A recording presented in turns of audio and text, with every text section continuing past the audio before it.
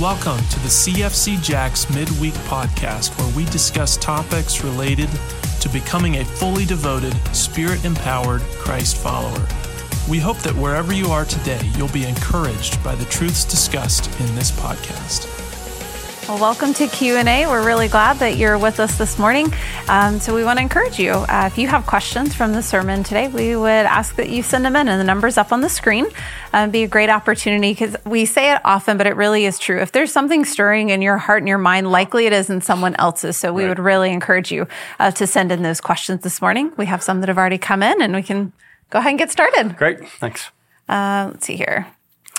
First one references 1 John 4:18. There's no fear in love, but perfect love casts out fear, because love involves punishment, and no one who fears is not perfected in love. So the question from that is, how does this play in fear of the Lord? Does the word fear have different meanings in this text? Yeah, that's a great question. You can imagine I have wrestled with that a lot. I think...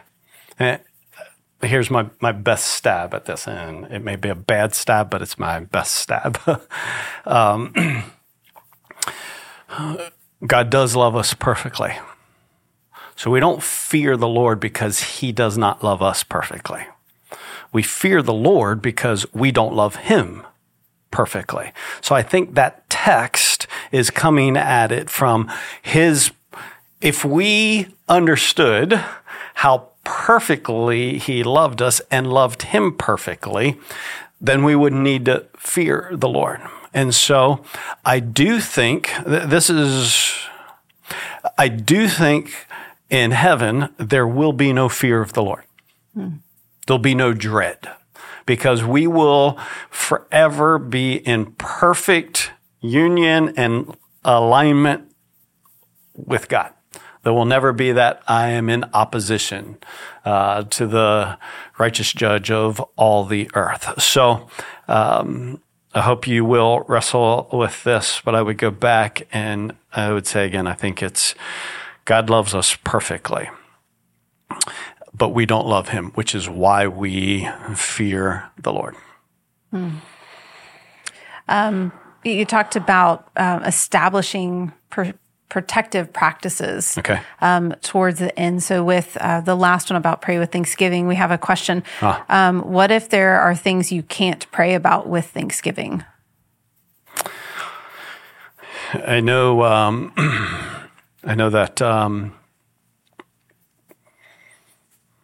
that there are things in our lives, circumstances in our life, events in our lives, even people in our lives that we think, how would I ever give thanks, pray with thanksgiving?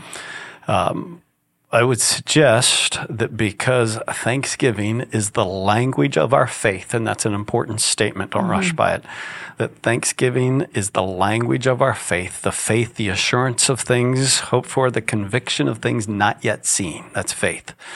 So if faith is something that I believe even though I don't see it, the language of my faith is thanksgiving. In other words, I am thankful not because of what I see the good, not because I am grateful for it in terms of by what I see.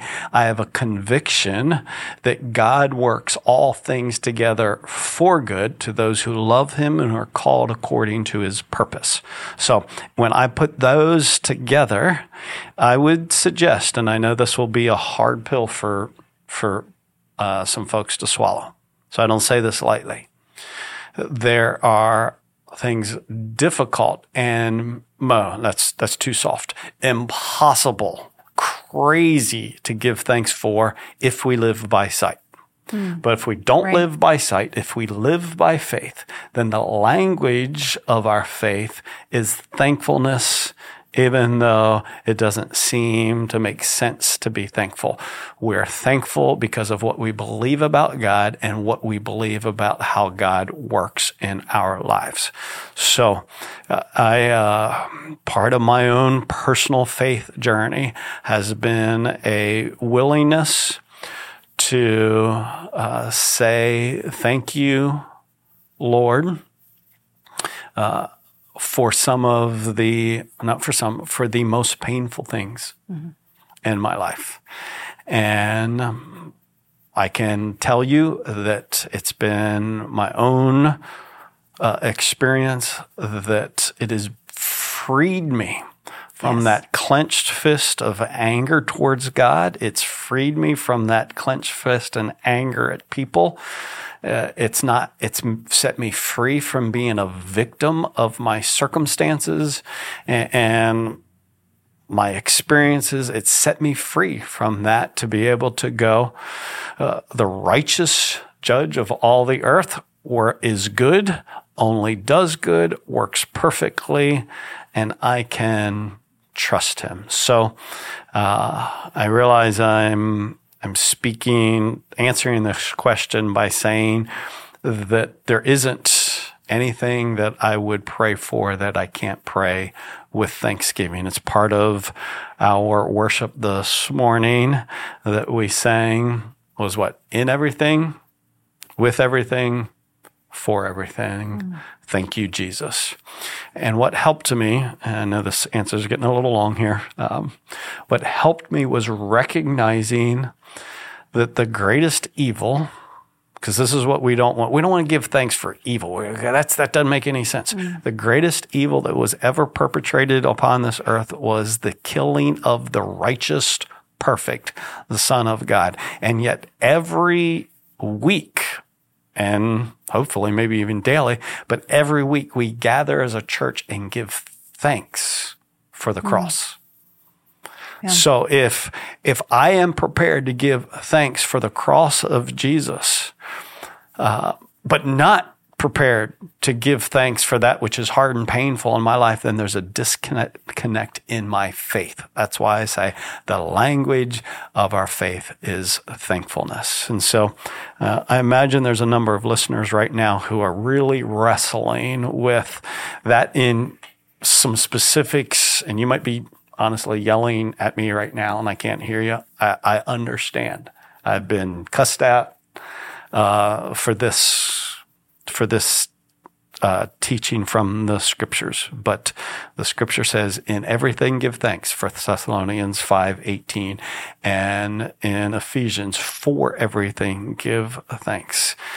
And Philippians 4 says, pray about everything with thanksgiving. So there's a biblical basis for, it's just not my personal experience. There's a biblical basis for why we say we pray with thanksgiving.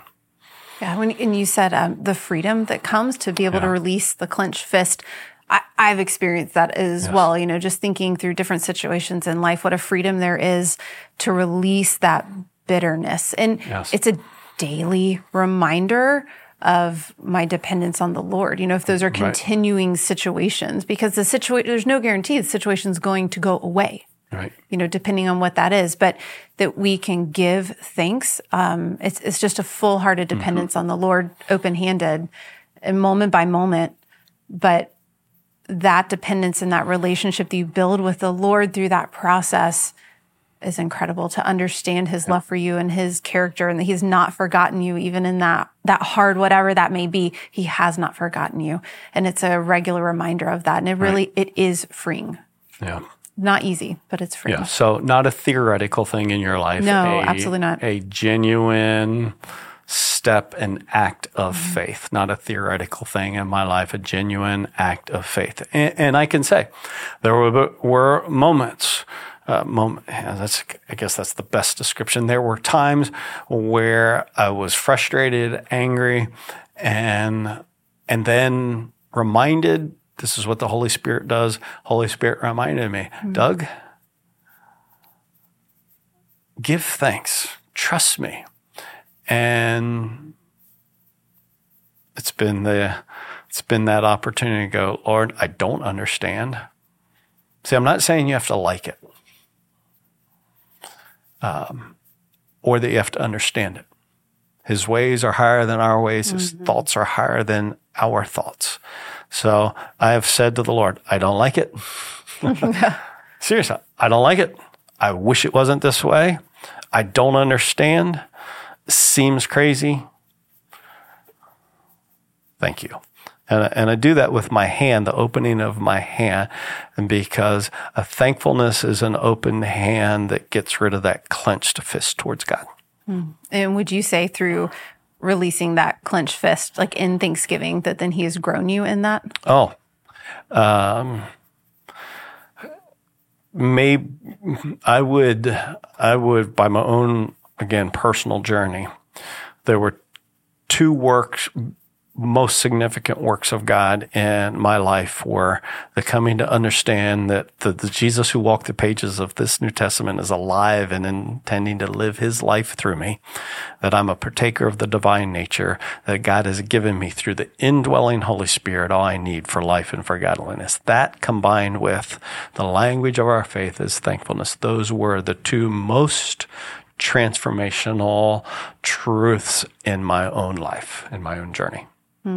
Yeah, so this is not small, ancillary, theoretical stuff. This is, I speak with it at length and so directly because of how transformational it has been for me. And I know for others who have taken the step of faith and released the clenched fist and said, thank you. But not all have. There have been others, like I said, who have cussed me out and told me, no way. But they're trapped. Yeah. That's what I would say. Until you release, you are trapped to your own wisdom and your own understanding. And faith frees me up to live in confidence in the wisdom of God, in the goodness of God, and the purposes of God that are way beyond my understanding. It becomes part of your story, part of your testimony, to then be able to share the Lord's work in your life. Yeah, and I don't know if this word, I used it briefly, Trace, I don't know if this makes sense to you. You can respond if you want. But it really has occurred to me that it seems like some folks live as victims of their circumstances and they're defined by them then. And Thanksgiving for me has been a setting me free from being a victim of my circumstances to being a child of God who is walking with him, and I can trust where he leads me, what he allows. Part of this is, and part of this journey has been this statement, nothing touches me that has not passed through the hands of my perfect heavenly Father, nothing. And everything that does touch me is designed to make me more like Jesus. So if those two statements are true, it sets me free from being a victim of my circumstances to be a child of God who is loved perfectly and who God is working his perfect will in my life. So I don't know if the victim makes sense to you, or you don't need to respond. If you have a thought. Does it make sense? It does make sense, yeah. Okay. It does make sense, and especially when you've walked that and you've experienced the clenched fist versus the freedom of Thanksgiving. Like it overrules you when you're hanging on to it. Yeah. It doesn't mean that what happened to me is not a relevant part of my story. It's just not that which defines me. It's God and trusting him and his goodness that defines me. That's important. It's not that things aren't real and a major part. They're just not the defining part. But they become part of our story. It makes me think about like the billboards, like what is exactly evidence right. of our life, right? And what are we displaying? And then someone had a question about, I would say some areas of my life are a billboard for Jesus, but maybe not others. How do you work on that?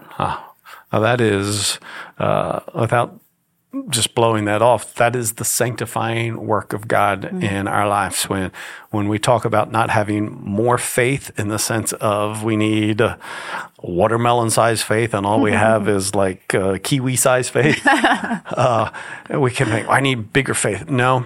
Again, Jesus said a mustard seed of faith will do, because the power of faith is not in the size of faith, but in the object of our faith. So a little faith in the right object will be sufficient. A lot of faith in the wrong object will never be enough. So as you think of your life as a billboard, it is about faith becoming the manner by which you live all of your life. So again, I don't know this individual's situation, but maybe faith is not present in your difficulties. That faith is present in your present in what's current in your life, but their faith has not been present in how you have interpreted your past. That would be the giving of thanks in all things. So how do you work? You simply go, where am I not living by faith? And say, Lord, I want my faith to increase. That is, for my faith to be demonstrated in every area of life. We always grow by acknowledging what is preferred future, but what is present reality. Preferred future is that I live by faith in all things. Present reality is that I don't, where am I not living by faith, and then taking steps forward. So if there are specifics in that question and a desire to reach out, that's why we do what we do here at the church, to help grow fully devoted, Spirit-empowered. See, it's growing fully devoted, Spirit-empowered Christ followers. That's our mission, because we're all growing. So you're not unusual. Just ask the Lord to continue to grow you. 2 Corinthians 3:18 says, we are being transformed from one degree of glory to another, even into the image of His Son. So invite the Lord to continue to do that work. Like you said, it's progressive. Yes. It's an ongoing, active process. So you confess where you know it's not to be true, and you invite the Holy Spirit to grow you in those areas. Absolutely. Well, really encouraging this morning, and well as challenging, especially as I thought through like these protective practices and the power of confession of sin, and not, just not holding on to that anger. So anything you would want to leave our listeners with this morning as we wrap up? It's possible to put God's name on things that you want that He has not necessarily led you in. In other words, you could say, God put this in my heart, when really it's not something the Lord puts into your heart. And so be sure that you understand, if God put it in your heart, it's in line with the Word of God. God would not put something in your heart that's not in line with His Word. We saw that last week in Nehemiah. And it's in line with His purposes. But if it's within the will of God and according to the purposes of God, then I can think we can have confidence that it's something that God has put in our heart. For us to move forward on. Yes. Yeah. So don't abuse it. Right. Don't throw it out. Yeah, right. But don't abuse it. Right. Yeah. So, well, thank you for your questions this morning. We really appreciate that, and hope you have a great day. Thanks for listening to this episode of the CFC Jacks podcast. Be sure to watch as we release new teachings weekly, along with additional content during the week. If you'd like more information about our church, please visit us at www.cfcjacks.com. Thanks for listening.